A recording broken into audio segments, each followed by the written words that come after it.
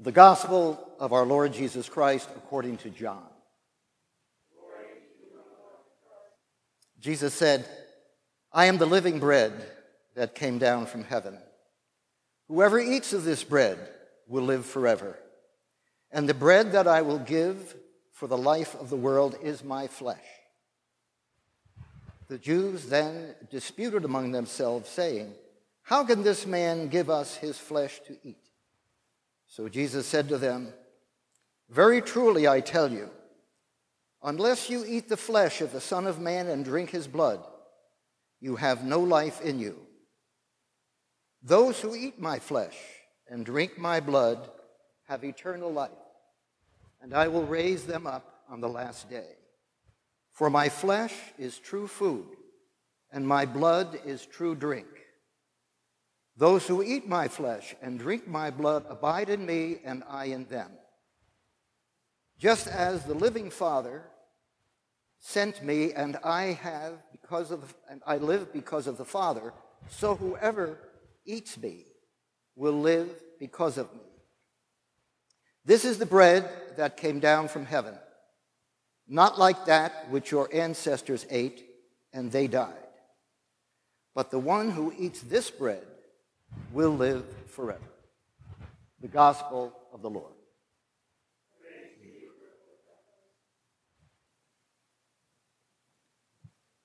The first three readings speak in one way or another about wisdom.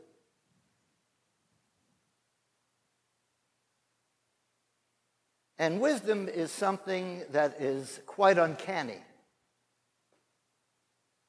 Wisdom is not just knowledge.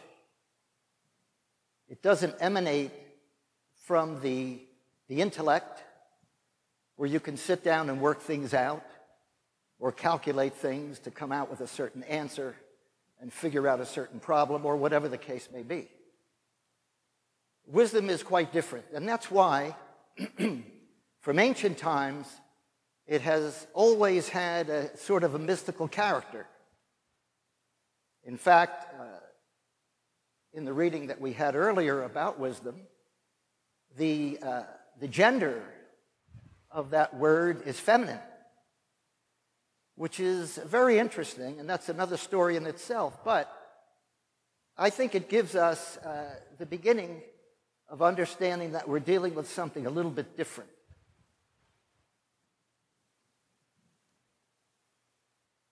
Wisdom arises from where other things arise.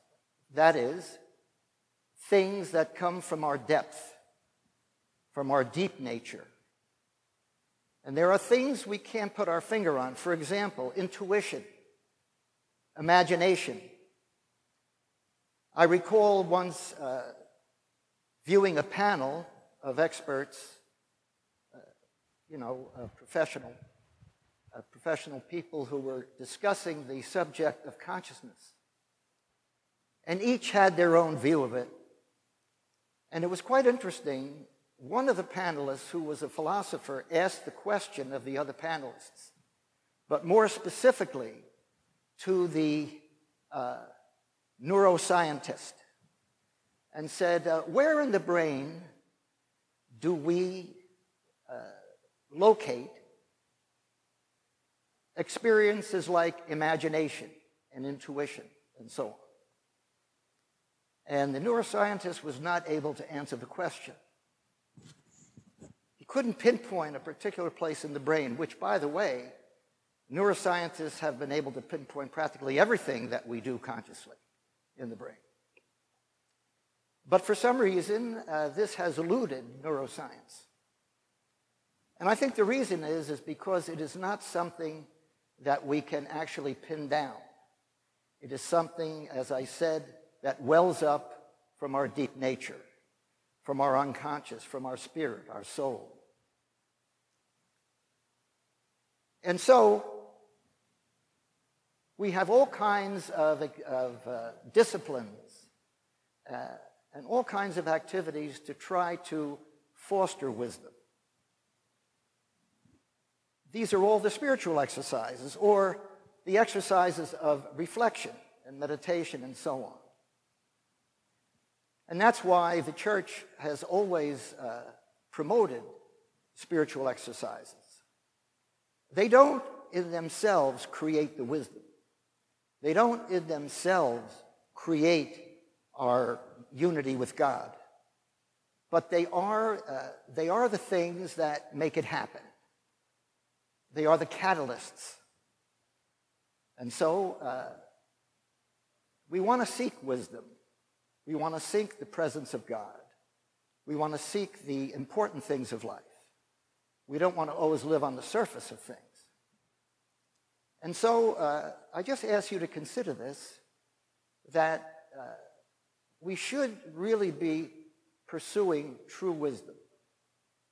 And the only way that we can do it is look for some methodology that enables us to allow what is deep within us to arise. Now, the human ego is like a cap on a well. Wisdom is something, and the deeper things of life sort of flow up from a depth. It's just like a well where you have water, in an aquifer somewhere under the earth, and then you drill down and you try to extract it, and it has to arise up. But there are things that inhibit it. And one inhibitor is the human ego. It doesn't want to deal with things that are at that depth. The human ego wants to control things, wants to understand everything. It wants to be able to figure everything out and dictate what we ought to do. But wisdom is something that is beyond all of that. And of course, that is the big threat, really, to the human ego. So I just mentioned that as sort of a little sidebar, that there is resistance. There is resistance to wisdom. There is resistance to these things. There's even resistance to the presence of God, the divine, the mysterious. Now, in the gospel, we're confronted with a very strange expression of Jesus, a very graphic one about eating his flesh, drinking his blood. And you can see the reaction of the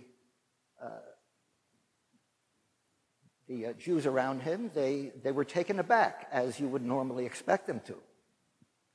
How can this be? How can someone speak this way?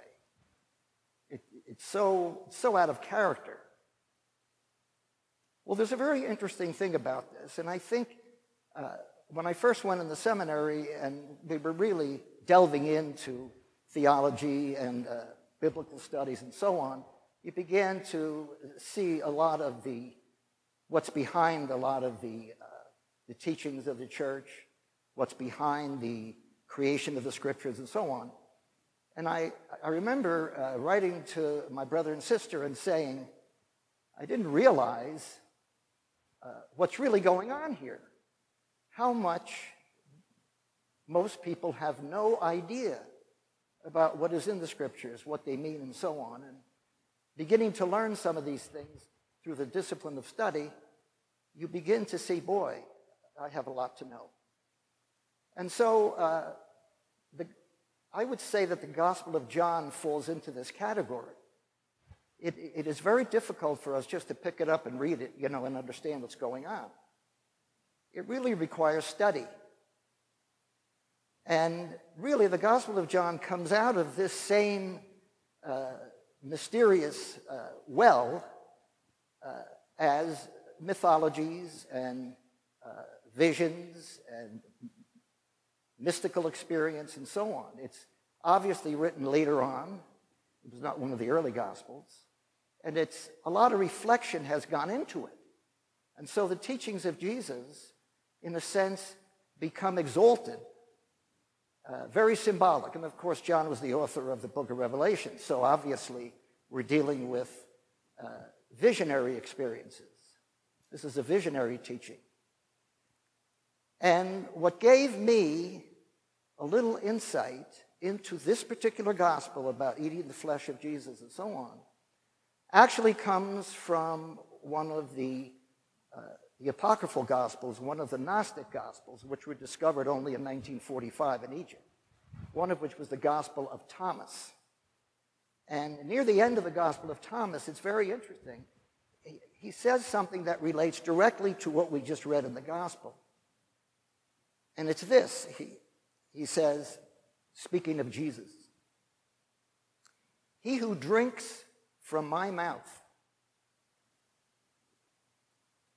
I will be he, and he will be me." Which is very interesting, because the Gnostic experience and the Gnostic writings were also very mystical and not very easily understood, frankly. But it's interesting that that is exactly what Thomas was referring to, that we're dealing with something else here.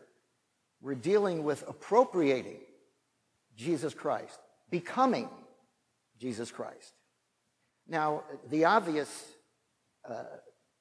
initial interpretation of this particular gospel is, of course, referring to the Eucharist, eating the bread and drinking the wine, and it's the body and blood of Christ, and so on. That's the obvious thing. But learning things in the mysterious world is like peeling an onion. That's one layer, and that's an obvious layer. Maybe I should have mentioned that right up front. But the deeper meaning of all of this is that Jesus is inviting us to do what he did, to live as he lived. And it's very interesting to say, to know how Thomas was saying drinking from the mouth of Jesus. You may recall at the beginning of Jesus' ministry, he was tempted. And the first temptation is when Jesus was in the desert for 40 days and he was hungry, the tempter says, "Why don't you take one of these stones and make it into a loaf of bread? And you won't be hungry again." And he said, "Man does not live on bread alone, but of every word that comes out of the mouth of God." And so, the sayings of Jesus, the teaching of Jesus, in his public ministry, it is those words out of his mouth. When we drink of those words, when we make them our own, then we take on Jesus Christ. And so I would just ask you to think about these things. Think about making your life, doing in your life what Jesus did in his life. My first experience of meditation was in the seminary, and there was a meditation book that was written many, many centuries ago called The Imitation of Christ by Thomas à Kempis. It's a very famous meditation book. And the whole idea of that book was to help people, be a catalyst to people to try to live as Jesus lived, try to become Jesus in the world as he was to his world. And so I invite you to be imitators of Jesus Christ. Follow the imitation of Jesus. Do what Jesus did. Act as he did. Be honorable as he was honorable. And if you do that, then you're in union with God completely, as he was in union with God, and he even mentions that in his gospel today. So let us all continue in our journey of experience and learning here in the faith, and be very comforted by the fact that we all are helping each other on this journey, and we're all a part of each other's journey, and we will get there together. Be thou my vision, O Lord of my heart, not be all else to me save that thou. Thank you for listening to this sermon podcast from the Episcopal Church of Our Savior, Mill Valley, California. We are a growing community welcoming those seeking to deepen their relationship with God and to journey in faith with God's people through the breaking of bread and in service to others in Christ's name. You may reach us by phone at 415-388-1907. Search for us online or visit our website at oursaviormillvalley.org. We wish you God's peace, and we hope to greet you in person very soon.